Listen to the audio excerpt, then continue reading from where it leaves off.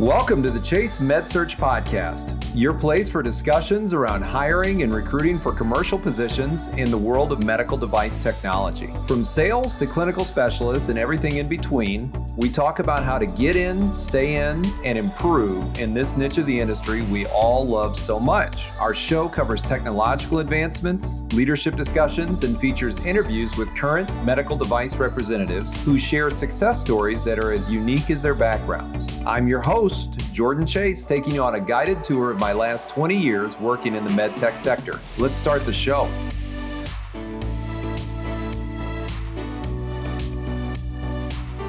Welcome back to the Chase MedSearch Podcast. I'm excited to have not only a good friend, but also a client on with us today. And that is Will Clark from Radius Labs. He is the Director of Sales for Radius Labs. And Will has a background in orthopedics and pain management. He specializes in building teams and preparing go-to-market strategies for new technologies. Great guy to work with. I always say Will is very strategic with a laid-back Georgia drawl to his communication style. Will, welcome to the podcast. Thanks, Jordan. Really glad to be here. Big fan of the show. Glad to have you on. We've got a good topic to talk about and a timely topic with what you folks are doing over at Radius Labs, which has been a lot of fun to recruit for. Will, but just I always like to ask our guests, how did you get into healthcare sales? Yeah, Jordan, it's a great question. And my background is maybe atypical of some, although you see people from all different walks of life that enter the industry. Shortly after college, I was contemplating where I wanted to take my career and what I wanted to do, and had the opportunity to come on as a service rep for an orthopedic distributorship, basically, running around and fitting appliances for patients and stocking consignment closets and that type of thing. And it was a lot of hard work, and it was something that I was able to do and had some space to learn and grow. It didn't take me long in that role before I really got a feel for it and got the bug for sales, and had the opportunity to grow from a service role into a sales role and develop some business of my own and spread my wings a little bit there. And that was the start. And the rest, as they say, is history. Part of that history included me placing you at an organization where you rapidly climbed up the ladder and did very, very well there, and ended up, I think, leading a significant part of that organization before you moved over. Let's talk about Radius. Will, what do you guys do? What drew you to working over at Radius? Yeah, so Radius is a clinical lab, and really we were founded on the principle of establishing truth between patients and providers. That's a broad sentence. So what does that mean? Really, it means that we look at some of the most difficult parts of the healthcare system where good data is needed, and we try to apply the very best and most cutting edge science to those processes. And then we figure out how to do it as fast as we can, as accurately as we can, and all in an effort to empower physicians to provide better care. That's the why of what we do and the how of what we do. And what drew me over to Radius, so it was multiple things. One was personal connections. As we know, this industry and this space in the industry that we love is a small world. And so a lot of my leadership counterparts here at Radius are people that I've crossed paths with in various forms and fashions over the years. And then also just the opportunity to be a part of something that is on the cutting edge of medicine. And we're going to get into and talk a lot about COVID, but the world of diagnostics and molecular diagnostics is the future of medicine in many ways. It's the present of medicine in many ways. And so it was an opportunity that I couldn't say no to. That's great. And, maybe we take the approach that some folks, or maybe the majority of the folks in our audience, are rather unfamiliar with laboratory testing, and they don't know what this sales process looks like. They're not sure of the service line offerings that you guys provide. Where should we start with just that educational process if someone out there is listening to this and says, I've always wondered about that lab testing business? Yeah, well, Jordan, what I would say is that, and I know most of your audience comes from the medical device side of the world, and so they're very familiar with the idea that when you walk into a clinic or you walk into a hospital setting, every instrument, device, implant, et cetera, that you see got there somehow. It was sold by someone. It was developed by an organization, and that technology was promoted and put into the hands of practitioners.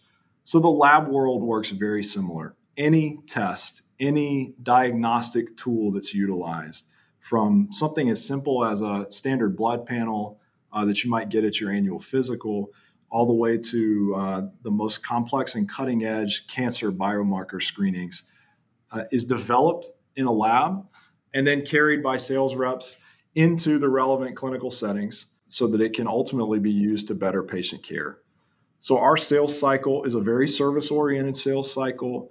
We partner with customers to provide services. And in many cases, just like is popular in the device world, we're also looking to create revenue streams for physicians and practices. So that's a big part of what we do as well. That's great. And if I'm not incorrect, you guys not only do the COVID testing, but also respiratory tract infection testing, clinical toxicology testing, and molecular diagnostics. And for many of these, the results are the same day. Is that right?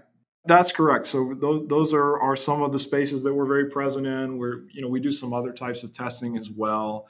Historically, our standard has been that we want to provide data on the next business day from when we receive specimens into our lab. And that really began to change a little bit with COVID, where our goal and what we've delivered on over the past 18 months has been to provide those results on the same business day. As I'm sure we'll get into talking about, that has been a process and it's taken a lot of innovation and work to be able to do that first and foremost, and then to be able to do it at scale as we've worked across the country. And you guys have obviously done it very well. We're talking about 30,000 five-star reviews via Google reviews on your company, 300 million clinical test results since 2013. And there are bigger laboratory testing firms out there than you guys, even though you've obviously done very well. Why work with you versus anybody else? What's the differentiator? Yeah, Jordan, the differentiator really goes back to that founding principle and mission, and that is that we want to put the power of truth in the hands of clinicians. And so in any testing arena that we enter, we're doing a lot of work. Our scientists are doing diligence to understand what is the absolute best methodology to produce the best data that we can. And then we want to do that extremely quickly. So we try to beat turnarounds. We try to do things in time frames that people think are impossible. On the other side of the coin, we want to provide the best access for physicians and customers to the scientific minds, to the analysts, to the technicians who process their data. So any of our customers around the country can pick up the phone and talk with an expert to address any detail on a report, any fine point of a result, et cetera. Because it's very important not only that they get that data, that the data be accurate, but that data is understood well and in every way so that they can translate that data into good clinical decisions and good outcomes. Well, that's great. We're going to need to talk about COVID here. You guys have obviously done COVID testing in over 212 universities, tested the entire student body in less than 3 days at University of North Carolina and North Carolina State. You've got multiple ways of offering COVID testing to people, drive-through, walk-up, fleet mobile testing. When did you begin to realize that COVID was going to be a big thing for your organization? At what point did that light bulb go on, or for you or for your founder or whoever? Yeah, so I think, Jordan, we began to have this realization around the same time that the whole world began to have this realization, or at least the world in the United States. I mean, I can recall personally the third week of March of 2020, I got off a flight from Arizona to Georgia at the time and noticed that things were a little strange in the airport. And by the end of that week, really it had become clear that at least for what we thought was a little while at the time, that things were going to shut down. And in our world, face-to-face patient visits were going to be on pause. That's when we knew that something was going on. And as you can recall, at that time, one of the big stories that was in the news was that testing was very hard to come by. And so for us as a clinical lab, the first question that came to mind was, is there a way that we can step up to the plate to be a part of the solution here? Because it seemed clear that the way out of whatever we had gotten ourselves into was going to be through having testing widely available. So that is really what started us on the path of understanding how we can rise to that occasion, understanding what the challenge would be, and then beginning to create ways that we'd be part of the solution. And COVID, as much as I think everyone would love for it to go away and be out of the news cycle and just for us to move on as a society and as a world, it just doesn't happen. And before our call today, as of November 14th at 6 a.m., a total of 195 million Americans have been fully vaccinated, or 58.8% of the country's population, and that's according to the CDC. When you talked about stepping up to the plate and being part of the solution, one thing that I began to notice was a trickle at first, and then it's become much more common during my week that I hear from folks, sales representatives in particular in the medical world, who are not going to get vaccinated. Now, I know this is we're going to stray into some controversial waters here, but it's not many, but it is some who they've made the decision, and it's a personal decision that they're not going to get vaccinated no matter what. I know that this is not a unique phenomenon just in the medical space, but it's in other quadrants of the country too, in employment sectors. Can you speak to how your company is maybe perhaps bridging the gap between employers and employees and now government mandates around the vaccination? Of course. And so obviously, Jordan, right now, as we're recording this podcast, as this episode is releasing, it's an extremely relevant topic in the news. Within the last couple of weeks, OSHA has put out a new standard that mandates companies of over 100 employees for their workforce mandate vaccination or weekly testing. And the fines, both for incidental or intentional violation of that, are high. They're written in such a way that they could be very crippling for companies.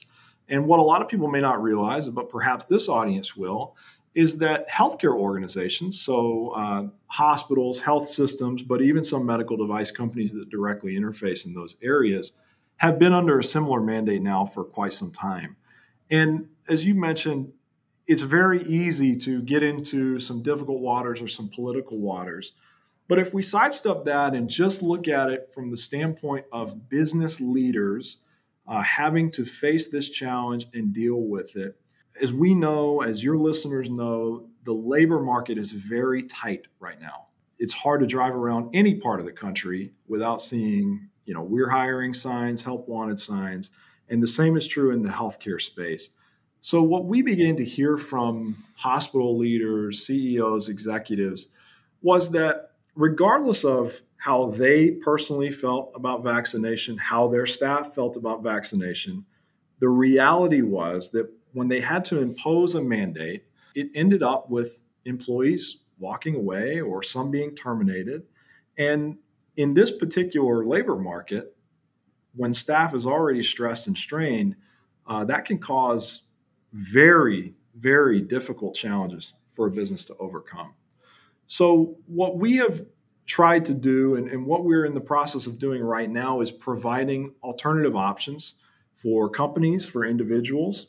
So when you look at a standard or when you look at a mandate that says vaccination or a weekly test, everyone focuses on vaccination, as they should. We are focused on the weekly test. We've done this in a number of ways.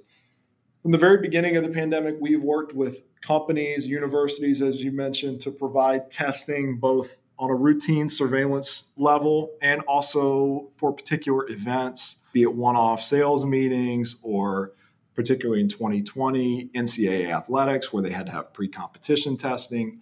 Now we're entering an environment where the pandemic is becoming more endemic and testing is going to be required on a regular basis, week to week, month to month, et cetera. So we have multiple programs, including a new program that we've launched, testweekly.com, with the idea being to empower businesses and employees to make whatever choice they see fit to make. in light of a lot of these new standards and mandates.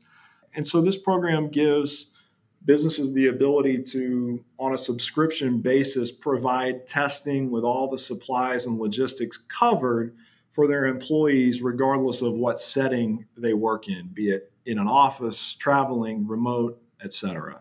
And then also, very importantly, in light of some of the new legislation and mandates, to maintain good reporting and good logs on the back end in case of those things being drawn to question or an audit or anything like that. That makes sense. So your company could essentially, if there was an employer, and I took a look at the top 5 states that have been vaccinated and the bottom 5 states that have been that had not been, and with the lowest vaccination rates. And there's really no surprises between the top 5 and the bottom 5. I didn't see anything that I didn't think that I would see. But let's say you're an employer in one of those states that has got a lower vaccination rate, and there's a real resistance from the workforce to get vaccinated for whatever reason. And they're just not doing it, and they're willing to go work other places or do other things. You're able to offer that employer, whether they're a hospital or a cruise line or whatever it is, a solution to have their employees test weekly for COVID rather than get the vaccine and thus be in compliance with the federal government's mandate. Is that right?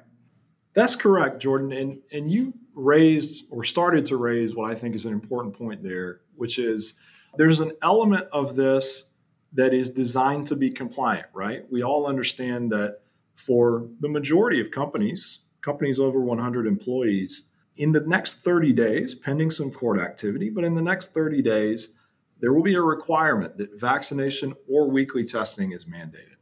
So obviously, we want to enable companies to meet that threshold, right, of providing weekly testing. But there are other arenas. And so entertainment-oriented industries, you mentioned the cruise industry is just one, but also concerts and performance venues, as well as really any client-facing. I mean, almost all of your audience, I would assume, is involved in client or customer-facing interactions.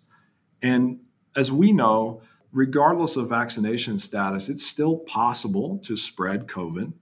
And so I think there's multiple layers to what a testing program can do. Obviously, there's the compliance piece, but on top of that, there is a tremendous amount of protection and sensible management of your human capital that can go on by providing testing, especially when your industry involves entertainment or it involves interfacing with customers. For those of us in the medical space, oftentimes our business takes us into the hospital, which means that we are interacting either directly or indirectly with very vulnerable patient populations.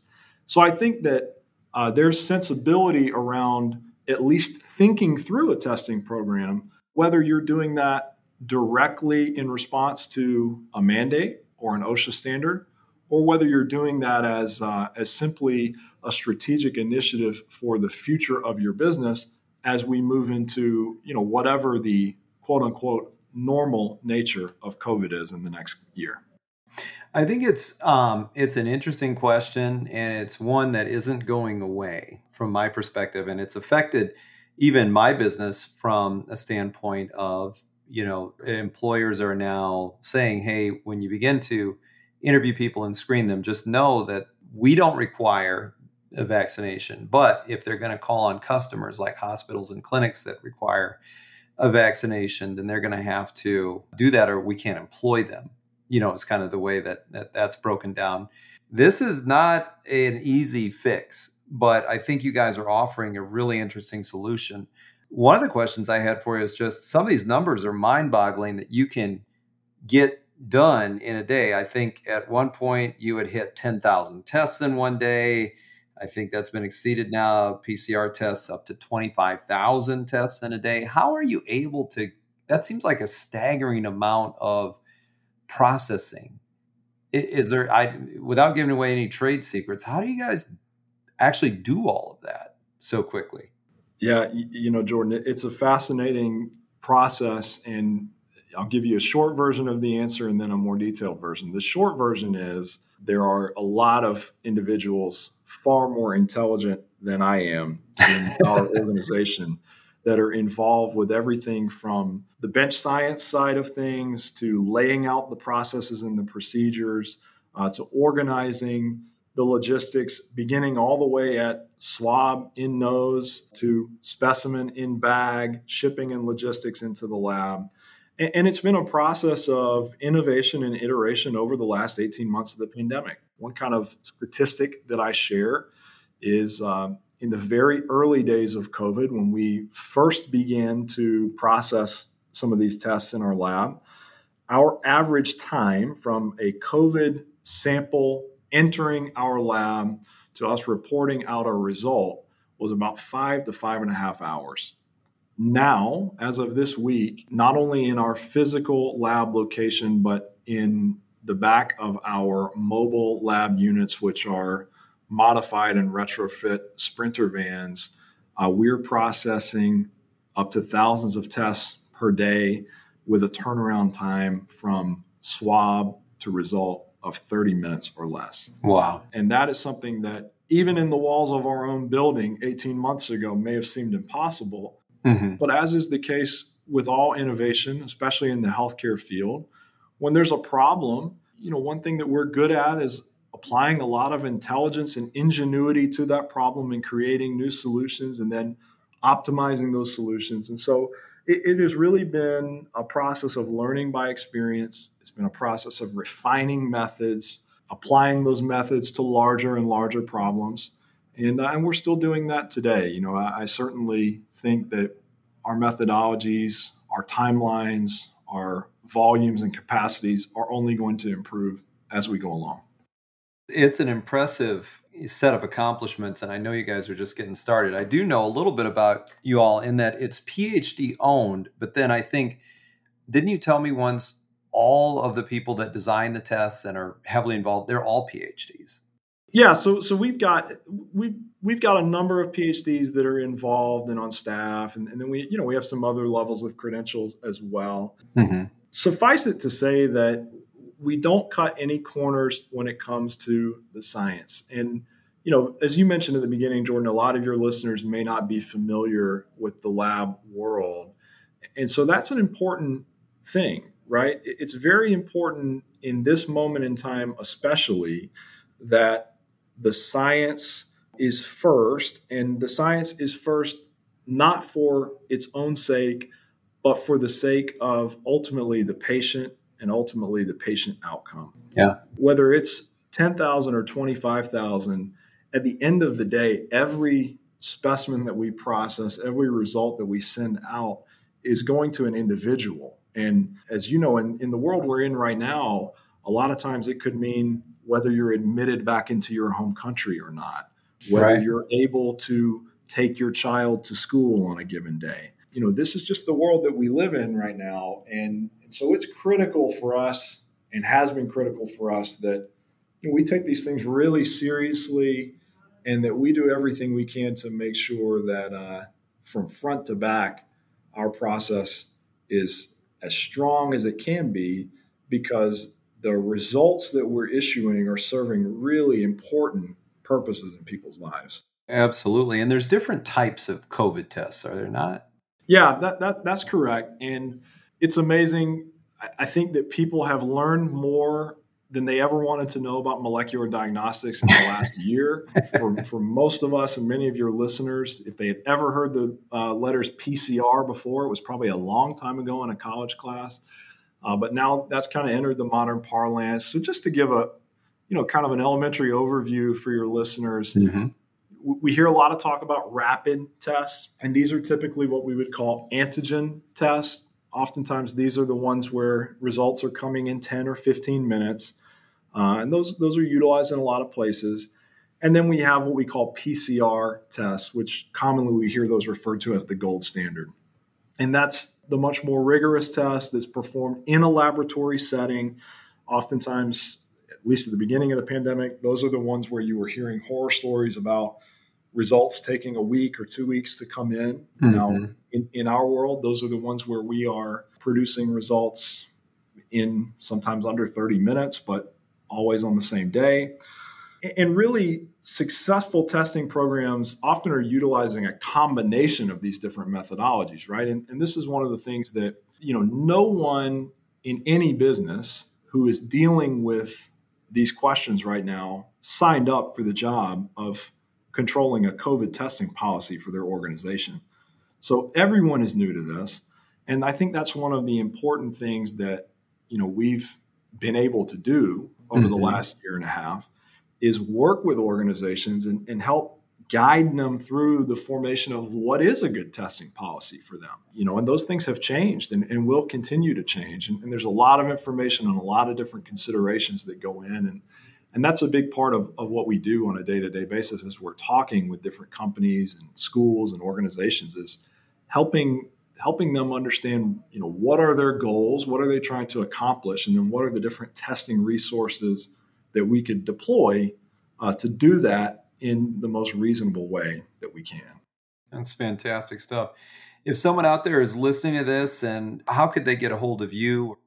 Yeah, so they can always go to testweekly.com and contact us there. They can also feel free to reach out to me directly. I'm present and active on LinkedIn and other places. We would love to talk with anyone and answer questions that they have. And if there's any way that we can help, that's what we're here for. Ladies and gentlemen, my guest is Will Clark today, Director of Sales for Radius Labs. Will, thank you for being on. My pleasure, Jordan. Thank you.